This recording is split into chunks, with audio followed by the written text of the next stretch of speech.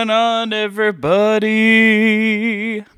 Well, this is my unedited intro. What you just heard earlier is actually just a snippet of what I'm working on the opening song for And the Infinite. It's called Early Times. Just for frame of reference, this is what the original version, just part of it, sounded like.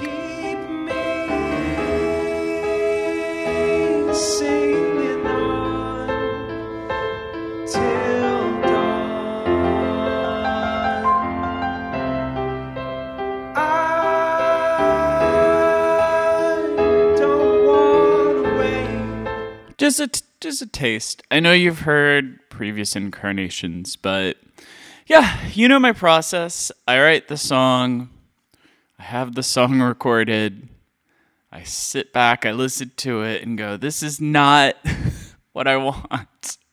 And I wouldn't say it's never the singer's fault, but it's just me. I think it's just the process. And I think that becomes it can be very frustrating for a lot of instrumentalists and singers working with me because they already know that this is the process, that I will inevitably go back to my bat cave and completely gut and transform it.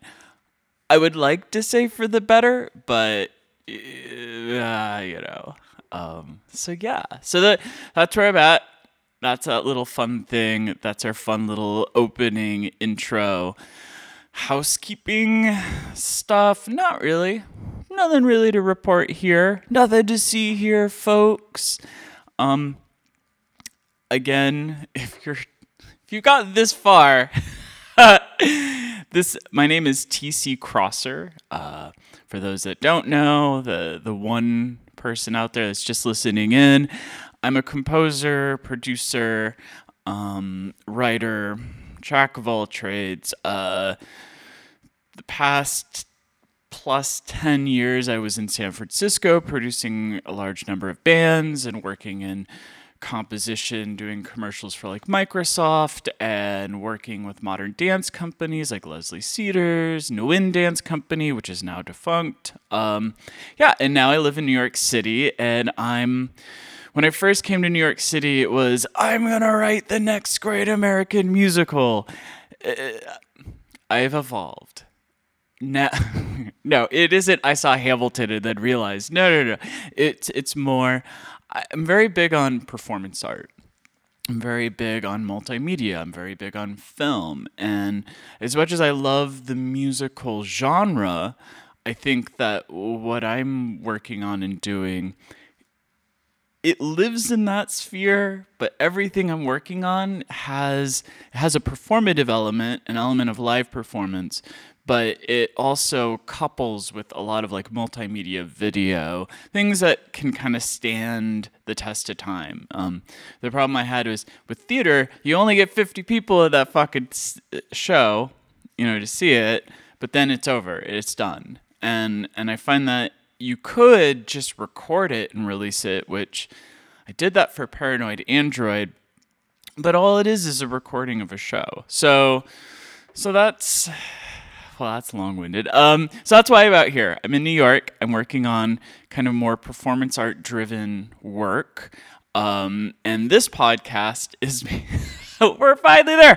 This podcast is called Making Sparkles, making the musical Sparkle Pony Bear. If you've gone through, this is now episode 13. If you've gone through all the episodes, you realize that I'm keeping the podcast alive sporadically at best, but Sparkle Pony Bear is actually, it's the second part in a 3-part series I'm creating. And at the time when I started this podcast, I didn't really think of it that way. And I was like, I'll just write this musical. And I'll do a podcast about me writing this musical. And then so much was happening. The previous episode, I'm sorry for the coughing. It's just coffee still settling in. I'm terribly sorry in advance for any confusion.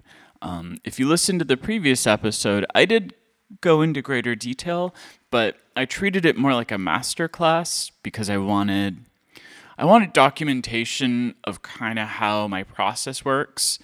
It's a process that is unique, or maybe not unique, but it's something that I finally kind of realized was my process, even though I didn't think it was my process up until like maybe a couple years ago.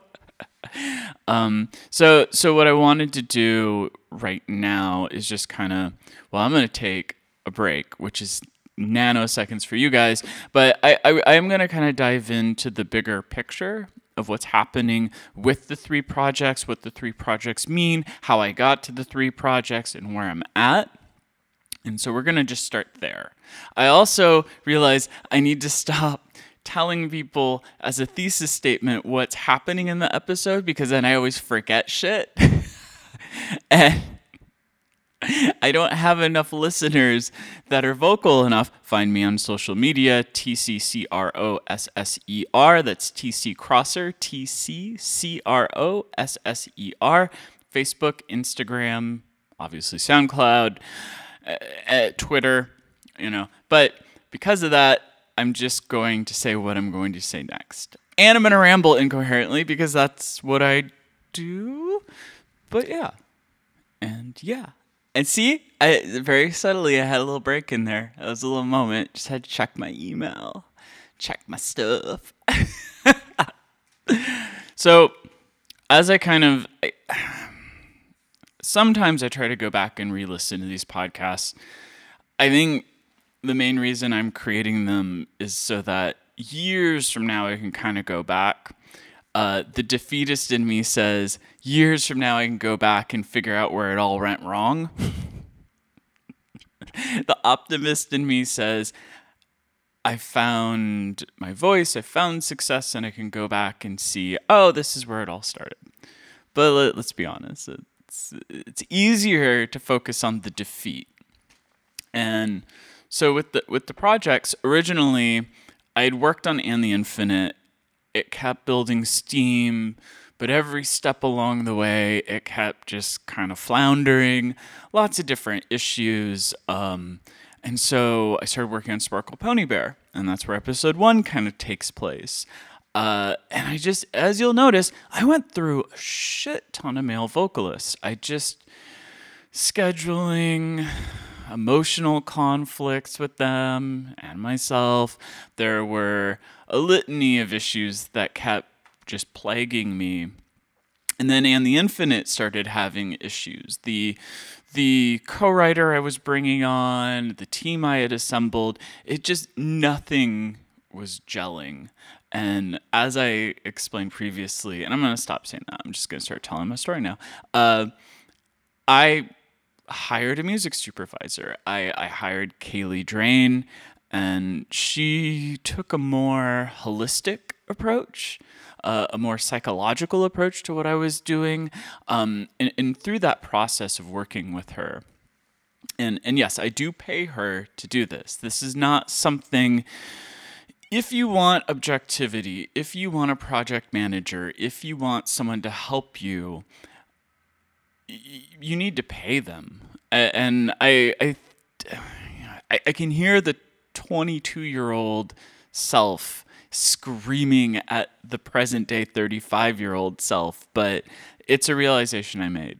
No one else is going to have the same amount of passion in something as you do.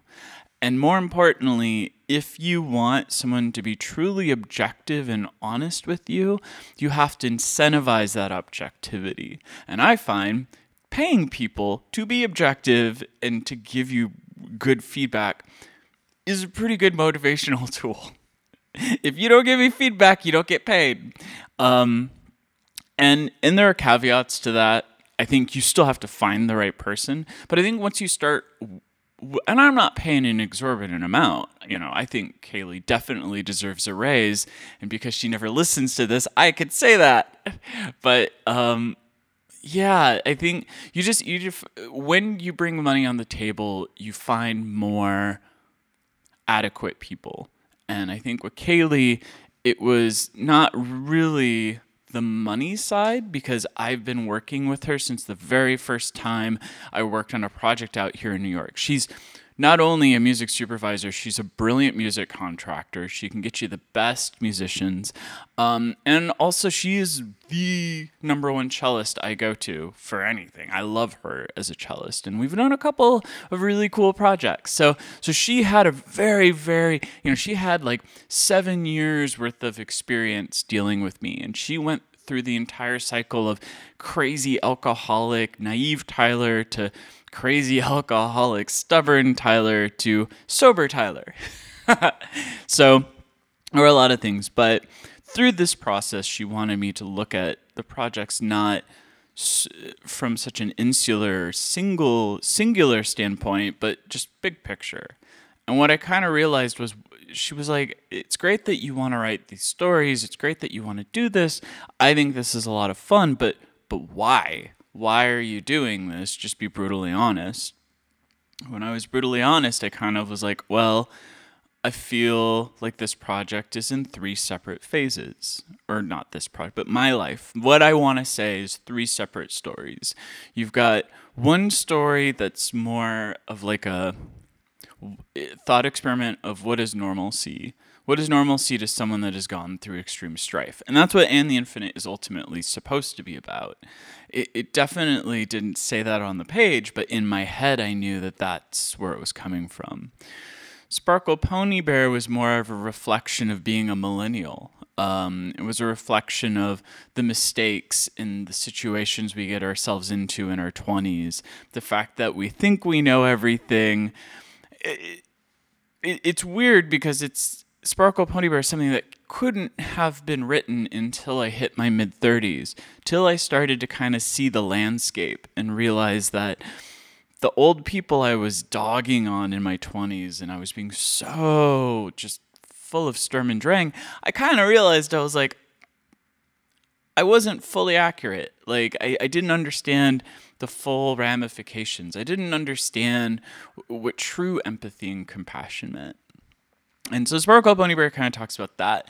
And then a third project that hasn't been discussed, but I've been discussing with Kaylee just on the periphery because it's part of this trilogy, was this notion of like after the storm settles, I really want it's going to be a project that really captures that moment when you realize like life stuff, when things start to click into place and you stop going, tomorrow will be better, or the next project will be better, or the next step. So this kind of final piece of the trilogy really is kind of about that. It's about when you finally get to a point where you go, no, this is my life. Anything else is gravy. Anything worse is I've already understood and I know how to handle. And when I had these 3 projects kind of like laid out, Kaylee also noticed, she's like, you love 3s. Everything, like my music always has some form of dissonant triplet mechanism in it. My pieces, I always love to have like 3 vignettes in between the chunks of music.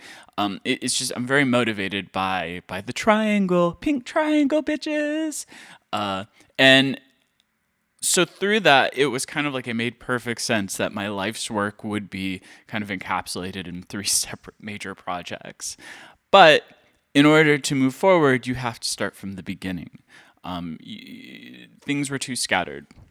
So Sparkle Pony Bear, I slowly still work on it, and I still add stuff to the mix. Well, not really, but I'll just say that. And that's why And the Infinite has taken such a heavy focus, is because once I started to realize that I have these 3 separate projects, was also the time point when I started to go, well, what is my process? And then through Kaylee's kind of tutelage, I started to identify the fact that the reason And the Infinite wasn't going anywhere wasn't just because of the people. It was because I was not satisfied with what I was creating. And then through that, I started looking back at my earlier works. Like, for some reason, I kept thinking about, and this actually becomes fairly important in context to Sparkle Pony Bear, is that, I was working on this Microsoft commercial. and I was working with this director named Colin Monda. And I had worked with Colin Monda previously when I was like 22, 23, and I was living in San Diego. He's always been based in the Seattle, Washington area, and he had created a short called Recycled. And I, because I'm industrious, was basically going on Craig. Because remember, this is like 10 years ago, so life was a little bit different online. So I would go on Craigslist. I would find all of these people that were posting looking for actors or cinematographers, anyone that was looking for something for a project they were working on. Because very seldom would anyone ever think to go, oh, let me put in and ask about music, especially when it comes to like demos and short films. These guys have so much going on. They're just gonna throw in music at the last minute, or they're gonna figure something else out. So I was being proactive. I would message about 50 different productions that were on Craigslist a day. I did that for like 2 weeks.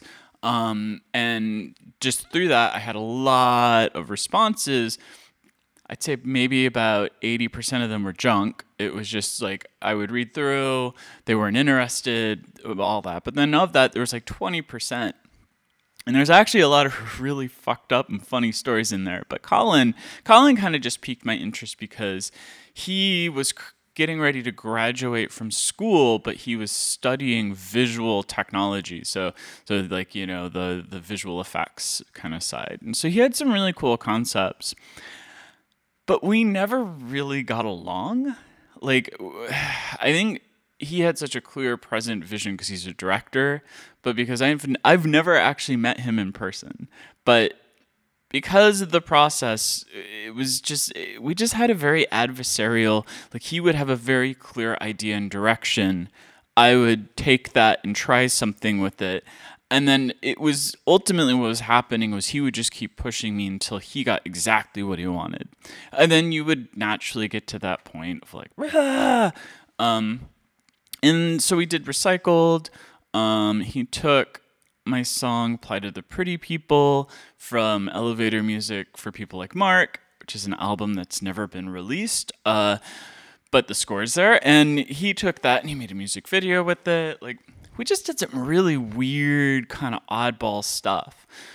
I think what I realize now later on is that Colin was doing this all just for his demo reel and to go into festivals, but nothing we were working on was going to be known as like a legacy project. The problem is that when you're like in your early 20s as a composer, everything is your legacy project. Even if you're doing a stupid fucking car commercial, you're still like, oh my God, I have to really nail this. And that was kind of the scenario that was happening. So we worked on Recycle, did a music video. Later on, and this is where I met Kaylee, I moved to New York and I was working on a TV pilot I had written the script for. But of course, I immediately only wanted to work on the music side because I'm a composer. I didn't have a showrunner. It was so complicated. And then I brought Colin into the mix because it was very heavy on visual effects. But he never actually came out to New York. He did everything remotely from Seattle. And I think I have to find it somewhere. There's like one video where like I gave him $500 and he got a crane and he took an old antique piano and he hoisted it up like 4 stories in the air and then dropped it and then superimposed someone looking up, making it look like it dropped. We worked on I think in hindsight, it's all really fun and it was great. At the time, it was just very stressful. I was like, nothing is working. No one's listening to me. Everything's up in the air. And that's when I realized it's like, directors have a different mindset. They've got something in their head. They gotta have it come to fruition. There is no collaboration when it's a director and a composer. It's very rare. If you find it, you fucking take it and run with it. But more often than not, you're dealing with people that have clear, or even if they don't have clear, they have very strong personality types. So after all of that, I kind of shelved it, went about my day, and then a couple years later in San Francisco, Colin reaches out to me and he wants me to do the score for a commercial, for a Microsoft commercial. Super long, super avant-garde. Like, he had this guy that was like dressed in like green spandex, and he was like playing like a piracy Nazi, or a piracy like villain thing. Very, very contrived, and it was like this entire PSA on anti-piracy. And so Colin goes, "Hey, this will be really good for you," which is my first, like, don't ever go to a composer and say something like that. That is, it's like, "Oh, thank you so much for giving me, doing a favor for me." And I was like, but he gave me what was it? Fleet Foxes. There was some weird band, like, and also it's also important to note that Colin also has his own little band, and he likes his music. I just called it his little band.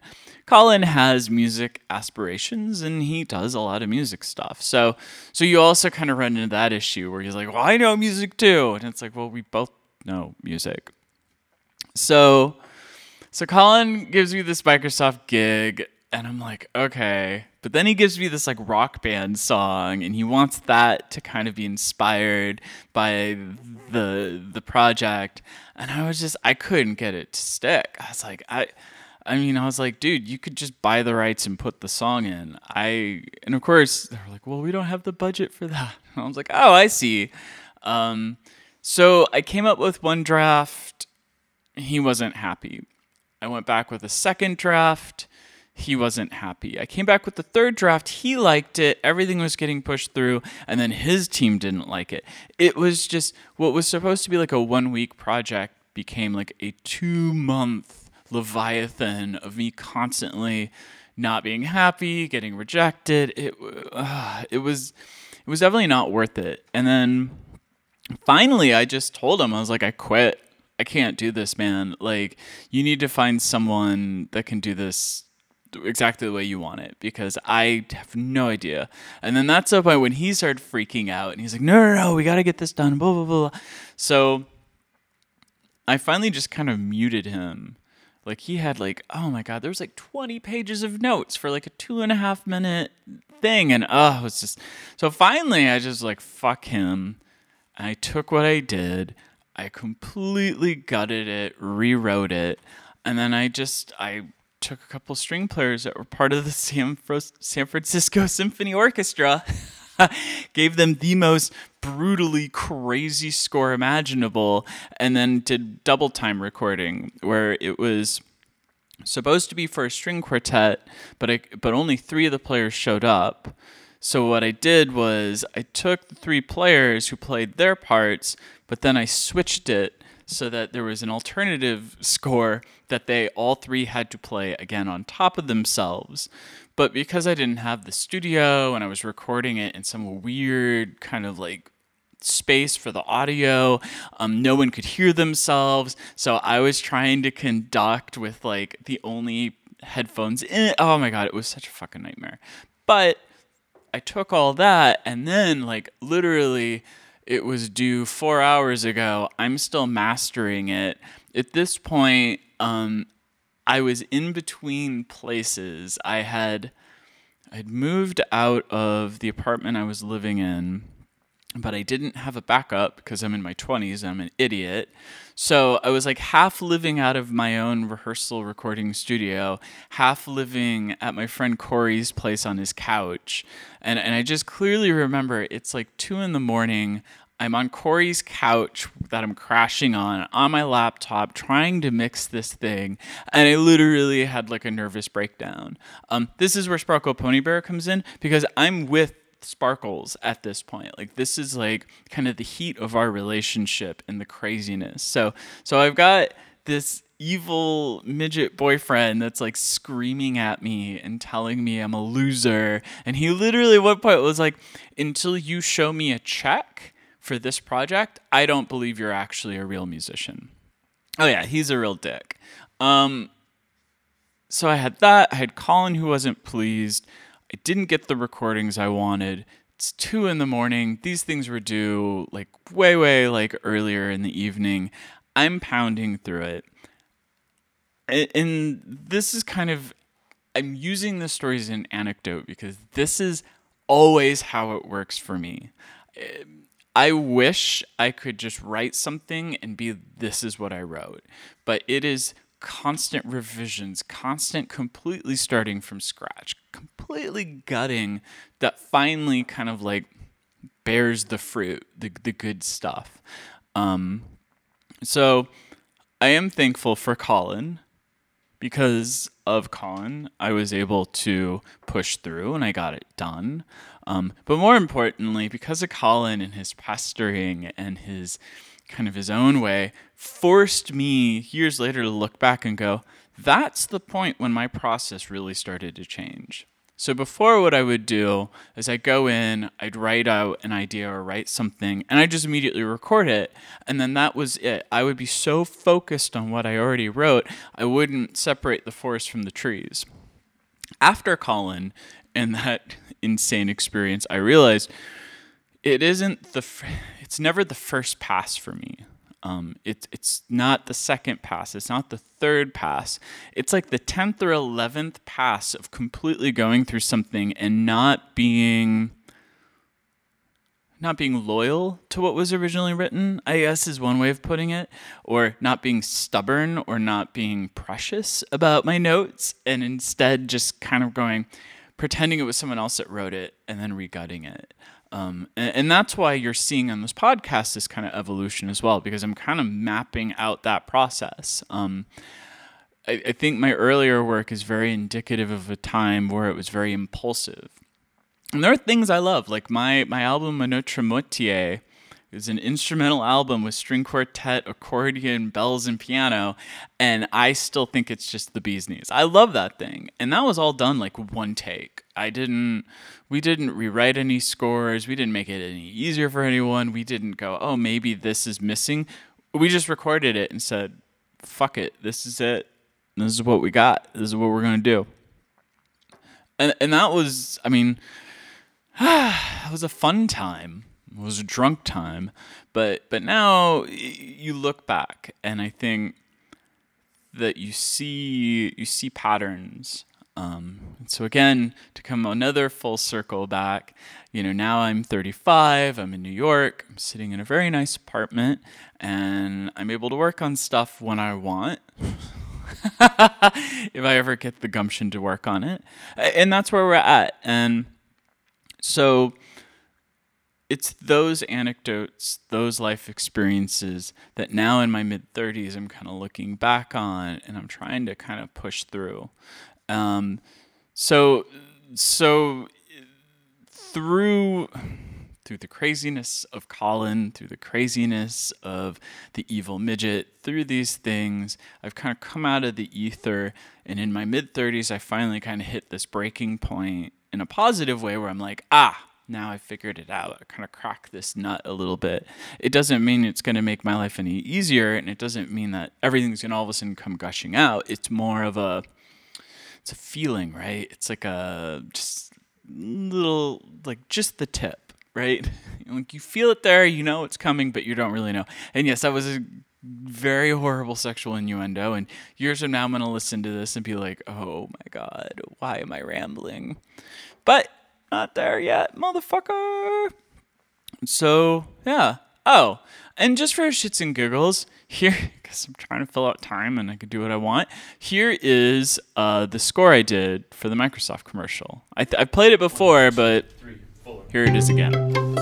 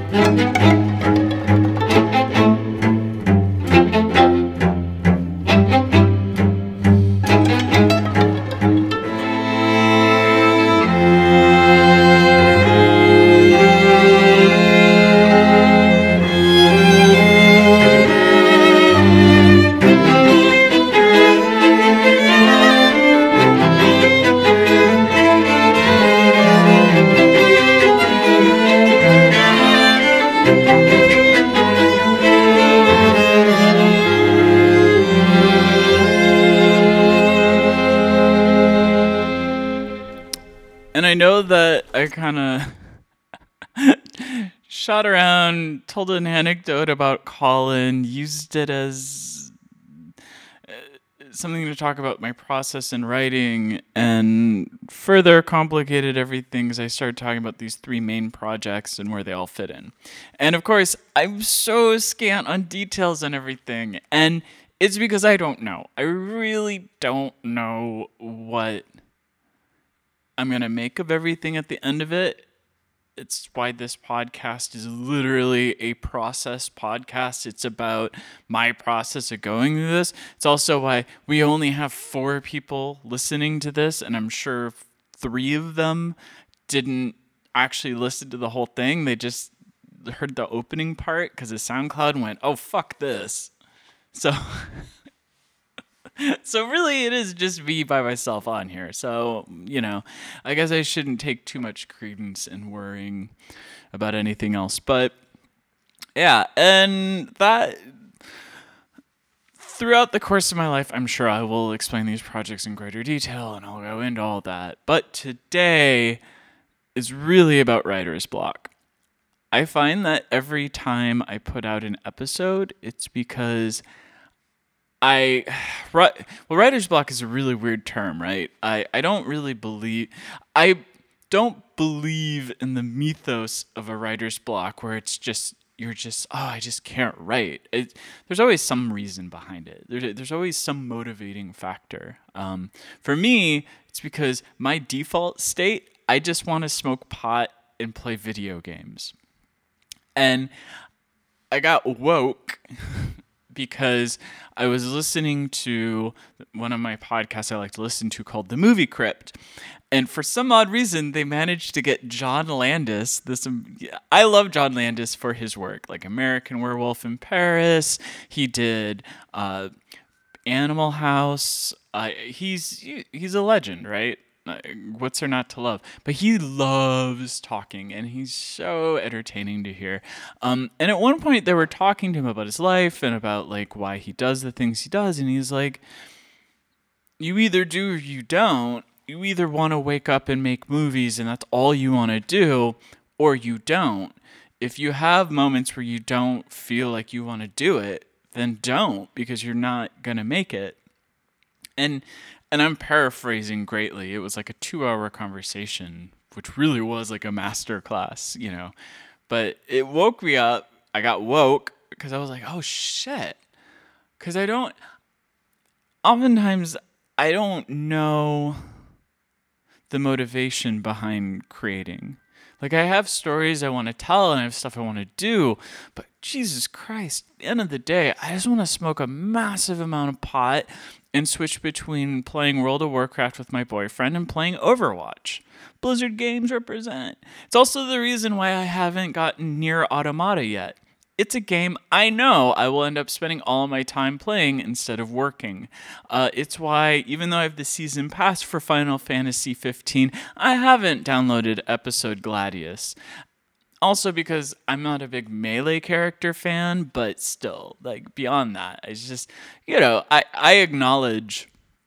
And so sometimes I get through these crises. I have a crisis of faith. I have this moment where I'm like, maybe I'm just not cut out for this. I'm 35. I've done a lot of work. Things I'm proud of, things I'm not. But like, I no longer have this sensation or feeling of having made it. Or this sensation or feeling. I think really what it is when I first started working on music and I first started doing stuff. And this is where I had to take a pause because naturally when I'm talking about writer's block, I start getting bombarded by phone calls and emails regarding my work. So I'm just being honest because I have to like regroup my thoughts. So yeah, I'm just going to be blunt. Let's just lay it out. When I was in my early 20s, I was a street rat. I was homeless. I came from an insanely dysfunctional family. At one point, I was in the Navy as a naval nuclear reactor operator at one point just to make ends meet. I came out of there because I was gay. I was homeless. I was a drug dealer. I was a nightmare at 20. I'm not a human being you wanted to meet. even my fashion sense. People later had to like talk. It's like I used to wear this black velvet smoking jacket, and I had jet black dyed hair that was super super long, and I would wear a necktie over my t-shirt. This is how I looked. I was crazy. And all I wanted to do was I didn't want to be famous per se. I wanted to be successful. I wanted to be appreciated. I wanted people to, when I wasn't around, talk to each other and go, that guy is the it guy. He's the guy you go to. He's amazing. He's got crazy stories. Like it was partially money. I was always desperately like looking for a buddy. I was always trying to make ends meet, and it never worked out. And then on top of that, I wanted people to love me. And that's what it was. It took years of just therapy and thoughts processing and whatever to finally get to a point where I realized, oh, really what I want is I want to be loved. I want to be loved, but because I don't take any credence to myself as a human being, I think the only way a human being could ever love me is through the stories and the work that I do. And when you're in your early 20s, I mean, this isn't like uncommon, but it definitely shades everything. There's like this level, there's just always this cloud hovering over you, because it's like you start working on a project and then you go, oh, this isn't going to get me the accolades I want. The singer sucks, or I can't find musicians, or I can't afford the best equipment, or I can't afford the studio. Like, I was constantly fucking dogging on myself. And I was scrappy, and I would still get the projects done, but I would be miserable internally because what I wanted wasn't achievable. And I mean, to be super cliche, it's like you can't achieve it until you love yourself. And then to that, I say, well, you go fuck yourself, because I do that at least 3 times a day. And I'm like, what the fuck was I talking about? So with writer's block, for me anyway, it's generally just, I just feel lazy. I don't feel like doing something. Or I've cracked the nut, like early times, that little intro all the way 40 minutes ago I played, like that was my thing yesterday. That was my one thing I started really focusing and honing in on. And I got that far, which is like, okay, that's cool. But then I kind of like, I couldn't do anything more. Like I felt like anything more that I pushed on that in that moment probably wasn't going to be usable. So I just kind of killed it, went about my day. So what I do now is I have little projects, or I do little things to keep me active. Because usually I'll have like one flagship, like right now, And the Infinite is like all consuming. And then what I'll do is I'll be like, okay, I'm clearly not in the mood to work on this today, so I'll do something else. So the other day, I actually created a pilot for a new podcast with a really rough draft instrumental score that actually talks about that very early 20 time period of when I was still in the Navy, and about this horror. Well, for better or worse, it's essentially about this one character in my life that like kind of popped in right as I was coming out of the closet and right before I got out of the Navy and took the plunge into music. And that was really rewarding. It was a little thing I did. Today, I'm clearly not working, but I'm doing a podcast. So I think for me anyway, with writer's block, it's just about doing something. Just doing something, so at the very least you're experimenting, and at the very least you could say you did it. I mean, so yeah.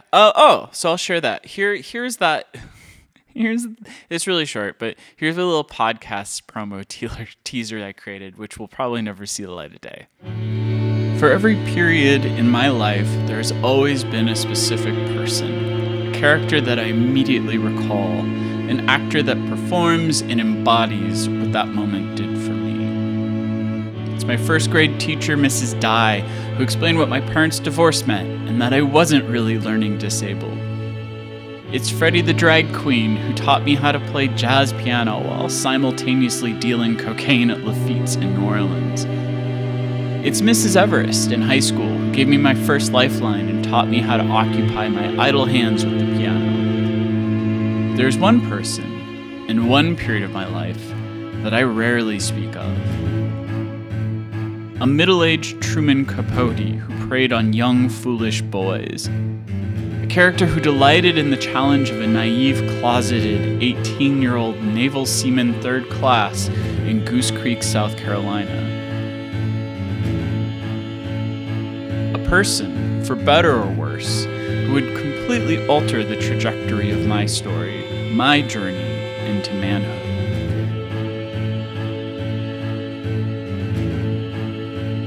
And with that I say, let's kill Moffat Daub. So, yeah, it's got kind of a serial NPR twist. And, it's just a side thing, right? So, maybe next week when I have another writer's block moment, I'll go back to it because I can already, hearing it now again, go, instrumentation in the opening, I need to add some more percussive elements. So just getting the strings to do some more pizzicato stuff on it. Probably fleshing that into the climax point of the score. Like, there's a lot of stuff, right? But it's just a fun little thing. It's like whittling wood for me, right? It's equivalent to like people that like to knit scarves. I make little pilot things. So that's just an example. I don't know what's gonna happen with it. I don't know if I'm gonna do anything with it. And I think that's the big difference between me and my 20s and today. In my 20s, everything had an immediacy to it. Everything had to be done. Like, this has to be the most amazing fucking thing I've ever done. And then I would release it, and I would be so upset, and I would be so disappointed. And I was disappointed because it isn't the greatest thing in the world. And it shouldn't be the greatest thing in the world. And you shouldn't go into it thinking it's going to be the greatest thing in the world. Those types of things, those types of qualifiers, those happen with time and through other people. I can be very proud of something. I can say I gave something my all. I can't say it's the greatest thing ever done. And part of these days where I'm not yet smoking my pot because I have stuff to do, but I'm not feeling motivated enough to work on anything that I should be working on, I ponder these things and I go, oh. And I don't think it's no longer like if only I was like this in my 20s. It's more, all right, well, here I am now. What's next? Like, what are we going to do? How are we going to get through it? So there's that. Another little side project is Jamal Crowell, who's singing on In the Infinite. Just for shits and giggles, I'm remaking Nine Inch Nails' Hurt song that was redone by Johnny Cash. I heard Jamal sing a version of it at a cabaret show, and he was talking to me about it. And of course, I was like, I love covers, and I love Nine Inch Nails. Let me do something with this. So there's little side projects that I'll also probably have another day. I don't want to do anything, and I will tell you all about it. Well, we're at about 45 minutes. I think we've talked, we've shared some odd things, and I got a lot more work to do. So I think I'm gonna leave it at that. Is there anything else to plug? No. Instagram, Facebook, Twitter, SoundCloud, all of them are / or at TC Crosser, TCCROSSER, if anyone's listening out there. I'll leave it at that. All right, kiddos, have a great rest of your whatever, and I will talk to you soon.